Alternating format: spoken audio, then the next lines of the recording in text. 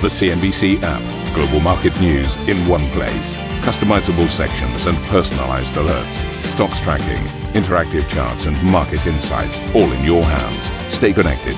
Stay informed. Download the CNBC app today. Welcome to Squawk Box. Here are your headlines today. The S&P 500 kicks off the week in the green, notching its fourth day of gains ahead of key earnings, even as industrial production sinks to a more than 6-month low. Alibaba shares are higher after the tech giant launches a new server chip to boost its cloud business in a direct challenge to Amazon and Microsoft. Meanwhile, Apple suppliers get a boost after the company announces a slew of new products, including MacBooks powered by its own chips, further cementing its break from Intel. And a very good morning, everybody. I'm in West London at the UK Global Investment Summit, where Prime Minister Boris Johnson is set to announce nearly £10 billion worth of commitments to UK business as the UK government and the Prime Minister attempts to woo global investors after Brexit and the pandemic.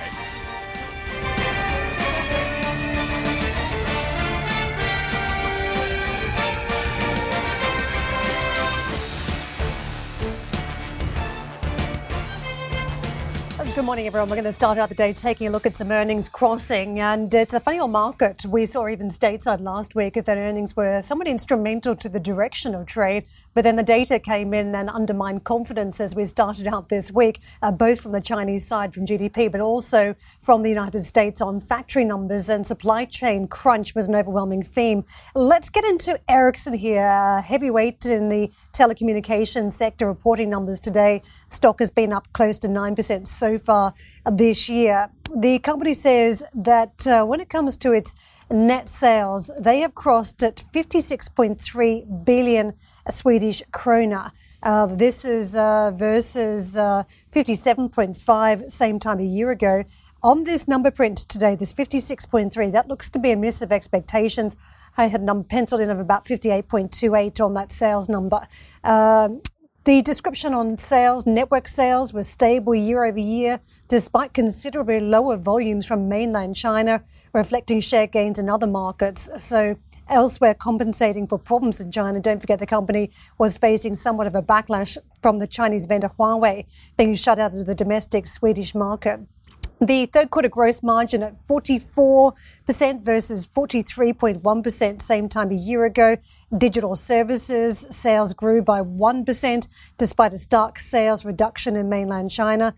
Planning to reduce their sales and delivery organization in the country starting the fourth quarter, adding to their restructuring charges. And the company is saying when it comes to the operating margin, that's at 15.7% versus 15% same time a year ago.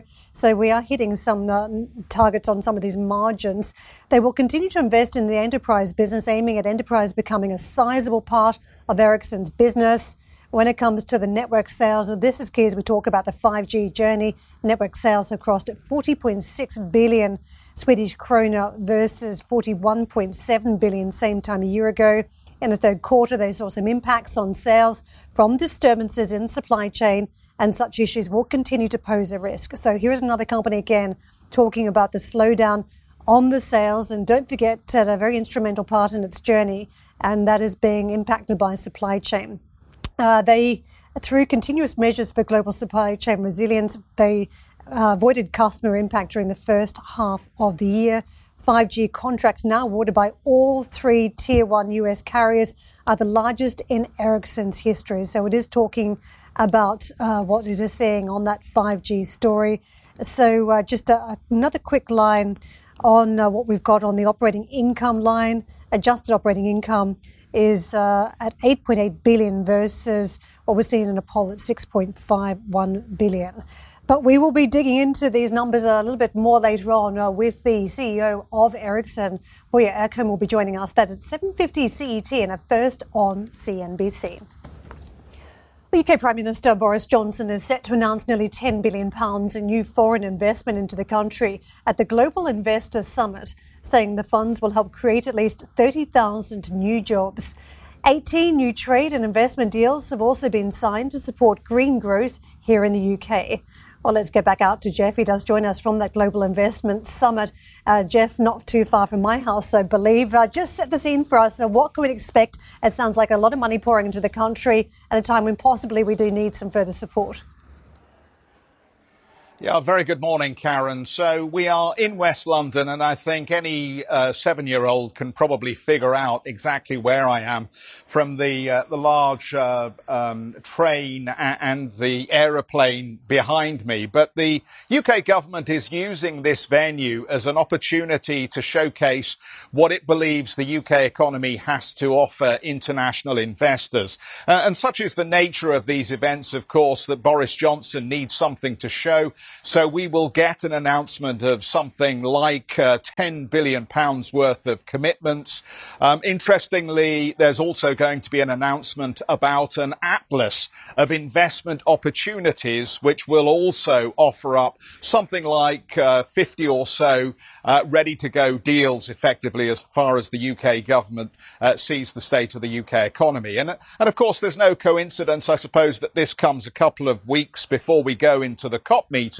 So in the language of this event, you do see the term green investments come up fairly regularly. Also, one of Boris Johnson's favourite catchphrases, levelling up. So he talks about some of the investment commitments that have already been pledged here having a levelling up aspect. And as you mentioned, as you came to me, the talk is of about 30,000 jobs being created here. It is important, I think, that the UK government does show that it has a strategy. Maybe not a full-blown industrial policy, as some have argued for, but at least a strategy to try and bring investment back into the UK, obviously after the twin pains of the Brexit debate, and then us leaving, and then, of course, some of the bruising episodes that we've had with the French, the EU over Ireland, and so on and so forth here. And, of course, there's been the terrible economic scarring from the pandemic lockdowns. The IMF just a few days ago suggesting that the UK will be heavily scarred from its experience of the pandemic, and that it will by 2024 still be 3% smaller than it was before the pandemic started. So it's one of the economies that the IMF is concerned about suffering more greatly from the pandemic experience. The IMF has also expressed some concerns about inflation. And of course, as we come into this summit, Andrew Bailey has set the bond markets a jitter by suggesting that we might get an earlier interest rate rise here in the UK than I think many economic commentators had previously anticipated. Thus, we saw that movement in the gilt curve overnight. So I'm going to be here all morning. We have a number of high-profile guests coming to talk to us about why they're here, what they're hoping to get from this, what this event is likely to achieve, and we will bring you those through the course of Squawk Box and Street Signs. Karen, back to you. Jeff, thank you very much. I think that location is all about the pioneering spirit here in the UK. I know it well. The water display in the basement, the aviation around the top floor, and I'm sure that's given the audience a few more clues if they haven't worked it out based on the backdrop. Let's take you to the markets and what we've got. The Dow reversing course yesterday, down by about 0.1%. I mentioned as we started out this show, the data undermining confidence, the handover from China, where we saw the mainland markets slowing down with the power crunch and the supply chain issues that impacted GDP, but also stateside. We had a glimpse of the impact on the American factories at this point and what it could mean for US GDP, as effectively the factory level, the production we saw in the month fell by the most in 7 months. So that was a big negative for the Dow. Other parts of the market managed to break free from these concerns, namely technology. It was a decent old day for the big name stocks, Apple, Facebook, Microsoft, some big gainers for the S&P 500 and also for the Nasdaq, 0.8 higher, triple-digit point gain of 124 points for the Nasdaq. Look at the Treasury markets. This is how it has been playing out. We're still holding firm on that US 10-year yield. We're just perched below the 1.6% handle.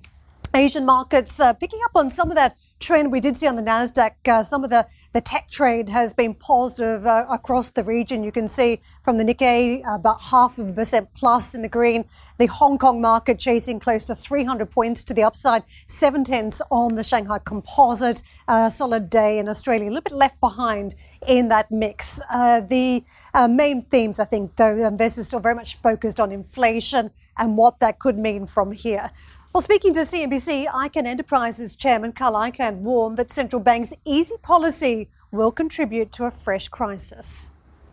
In the long run, we're certainly going to hit the wall. And I get everybody, people may say to me, well, anybody can say that. No, but I really think there will be a crisis, the way we're going. The way we're printing up money, the way we're going into inflation. Well, let's get another voice on the channel now. Lothar Mentel joins us, the CIO and CEO of Tatton Investment Management. Lothar, it's been a long time since we last spoke, and I'm curious to hear your views on the market because we're seeing a lot of evidence that the supply chain issues and the energy crisis are starting to have an impact at a company level. What's your view on just how damaging that could be in coming quarters? Morning, Karen. Yes, it's not great, but it's in a way. From an economist's point of view, in a way, less of a problem than if there's, a lack of demand. This is a lack of supply, which doesn't happen very often. Certainly hasn't happened very often during the last 10 years. And just like this dreadful word for inflation being transitory, we also expect this to be transitory because there are great incentives to get the supply chain going again. And therefore, yes, it's not going to be a great quarter ahead with the winter, energy prices high, supply chain issues holding back production. But we think this is all going to pass when the new year starts.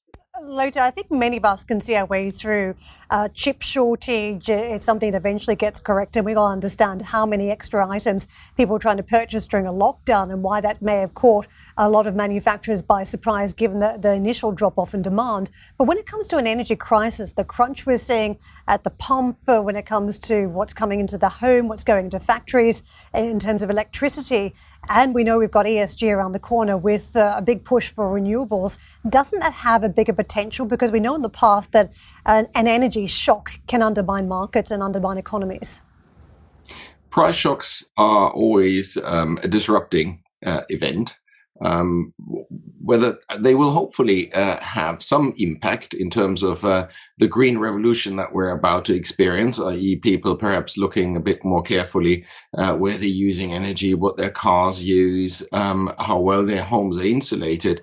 But overall, at the moment, even OPEC's statistic or outlooks are pointing to really a relaxation of the supply issues that currently exist and more supply than demand establishing itself again early next year. So again, this is something that at the moment is a reaction to things first being shut down very rapidly and then being switched on back very rapidly.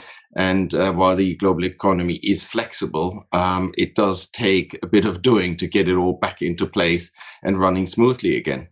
Lothar, investors are being either dynamic or erratic when it comes to watching the earnings and trading around that, and also watching the data and reacting, because it felt as though last week we may have had a breakout week on markets on the back of earnings. Then this week we're reset again based on some of the data from China and the United States, and sentiment just started to soften again. Where you did see some upside was around the technology names, perhaps almost a nod that if there are problems out there in the global economy, that perhaps interest rates are not going to tighten too quickly. What do you make first of the sentiment, but also the opportunity around technology?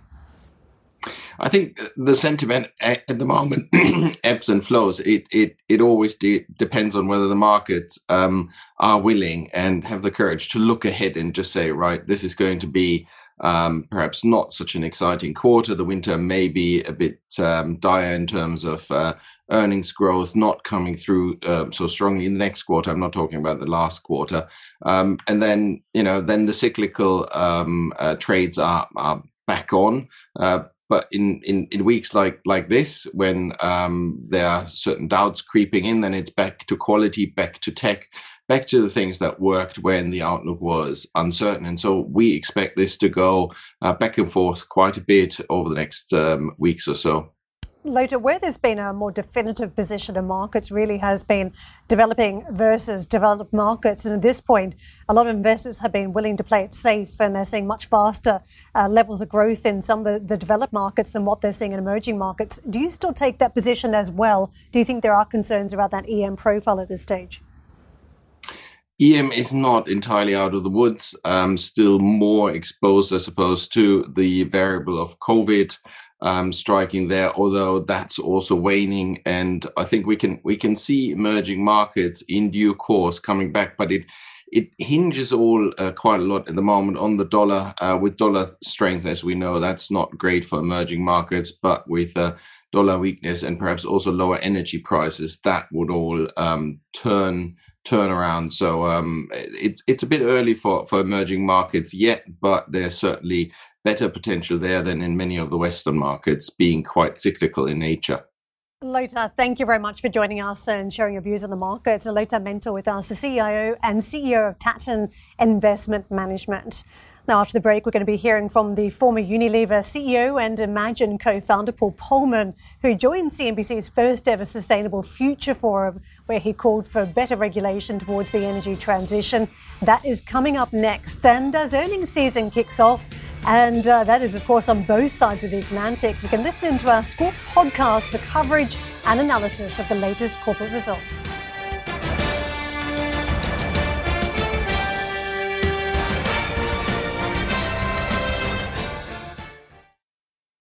Listen to CNBC's Beyond the Valley, the podcast that explores the biggest tech news from across the globe. Join me, Arjun Karpal. And me, Tom Chitty, every week as we bring you insights into the top stories, unpack the latest trends, and find out where the industry is headed. Now available on Spotify, Apple Music, and Google Podcasts.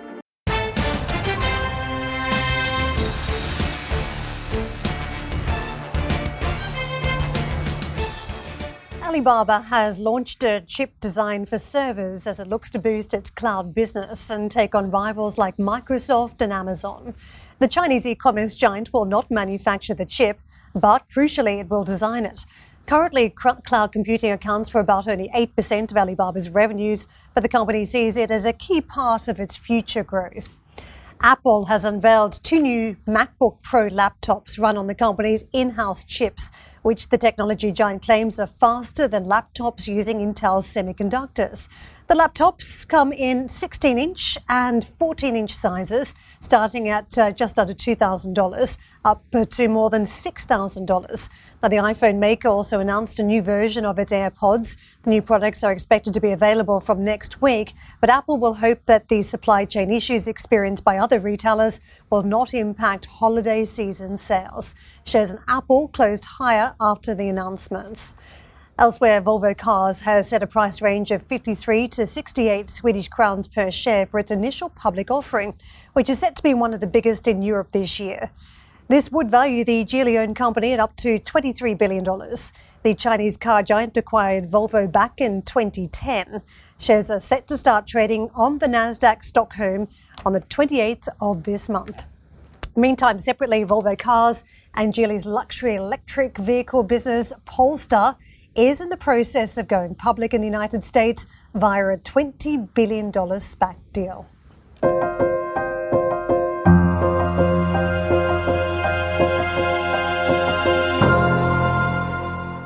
Former Unilever CEO and Imagine co-founder and chair Paul Polman has told CNBC that oil giants must be called out for greenwashing. Speaking to Steve as part of our inaugural Sustainable Future Forum, Polman also said more government oversight was not necessarily the answer.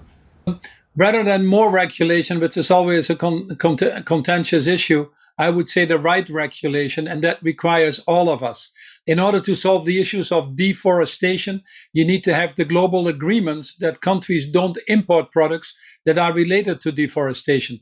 In the upcoming Glasgow meetings, there are 2 initiatives. One is called LEAF, which is an initiative, again, to get the whole value chain to commit, including the countries itself, to ban this deforestation. And then there is another initiative to actually get together and to start investing in protecting the biodiversity. That needs governments to work together with the private sector to get there. The FACT initiative, which is the other one I wanted to talk about, is really to make commitments to not have deforestation in the value chain at all. So these are type of partnerships that are creeping in where you do need the governments as much as the private sector to work together. The legislation, first and foremost, needs to be right. In the energy transition, in the food transition that is needed, we still are dealing with perverse subsidies of half 500 billion or more that push us the other way. We still see governments putting rescue packages in place with COVID that push us back into the old economy. Those things have to change if we want to get on this accelerated timing. Paul, what about some of these companies? And you said that actually if you do the right thing, if you go carbon neutral and then perhaps even trying to become positive as well, you're not necessarily rewarded though, are you? And a couple of companies I know that you've lauded in the past as well, the likes of Oatly, the likes of Beyond Meat as well. Very, very volatile share prices, both share prices as we speak under a lot of pressure as well. It's not necessarily a win-win for shareholders in the short to medium term, is it? Well, it is a longer term game. And what we are seeing, though, is that if you take a 3 to 5 year time frame, Steve, that the companies that have accelerated that transition themselves are actually in a better position and have created more market value. You look at the fossil companies versus the green energy companies, you see quite a difference. You look at companies that are moving to regenerative agriculture and internalizing some of these challenges in the food sector, moving to alternative proteins, etc. They have created quite a lot of market value.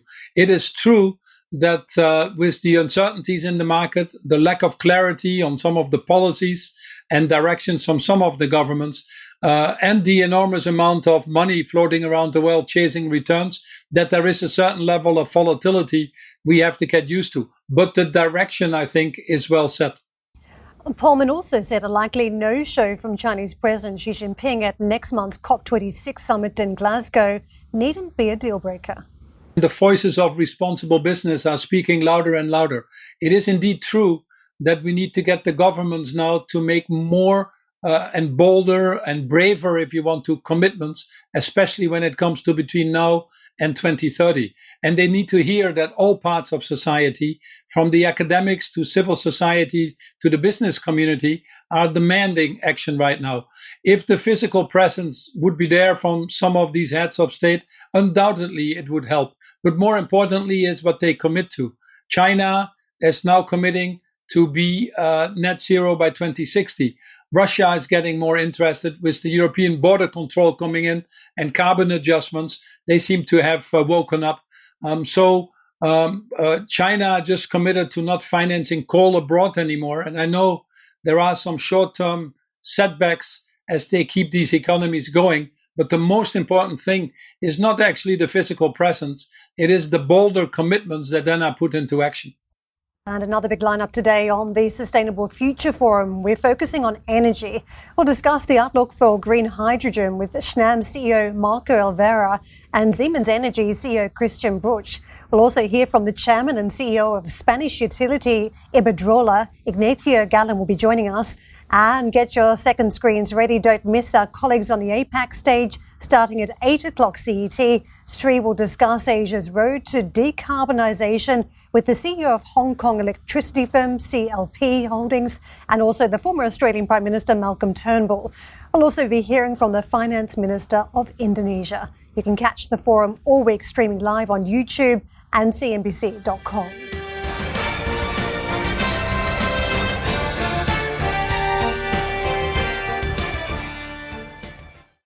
Thank you for listening to Squawk Box Europe Express. For more market-moving news, you can head to cnbc.com.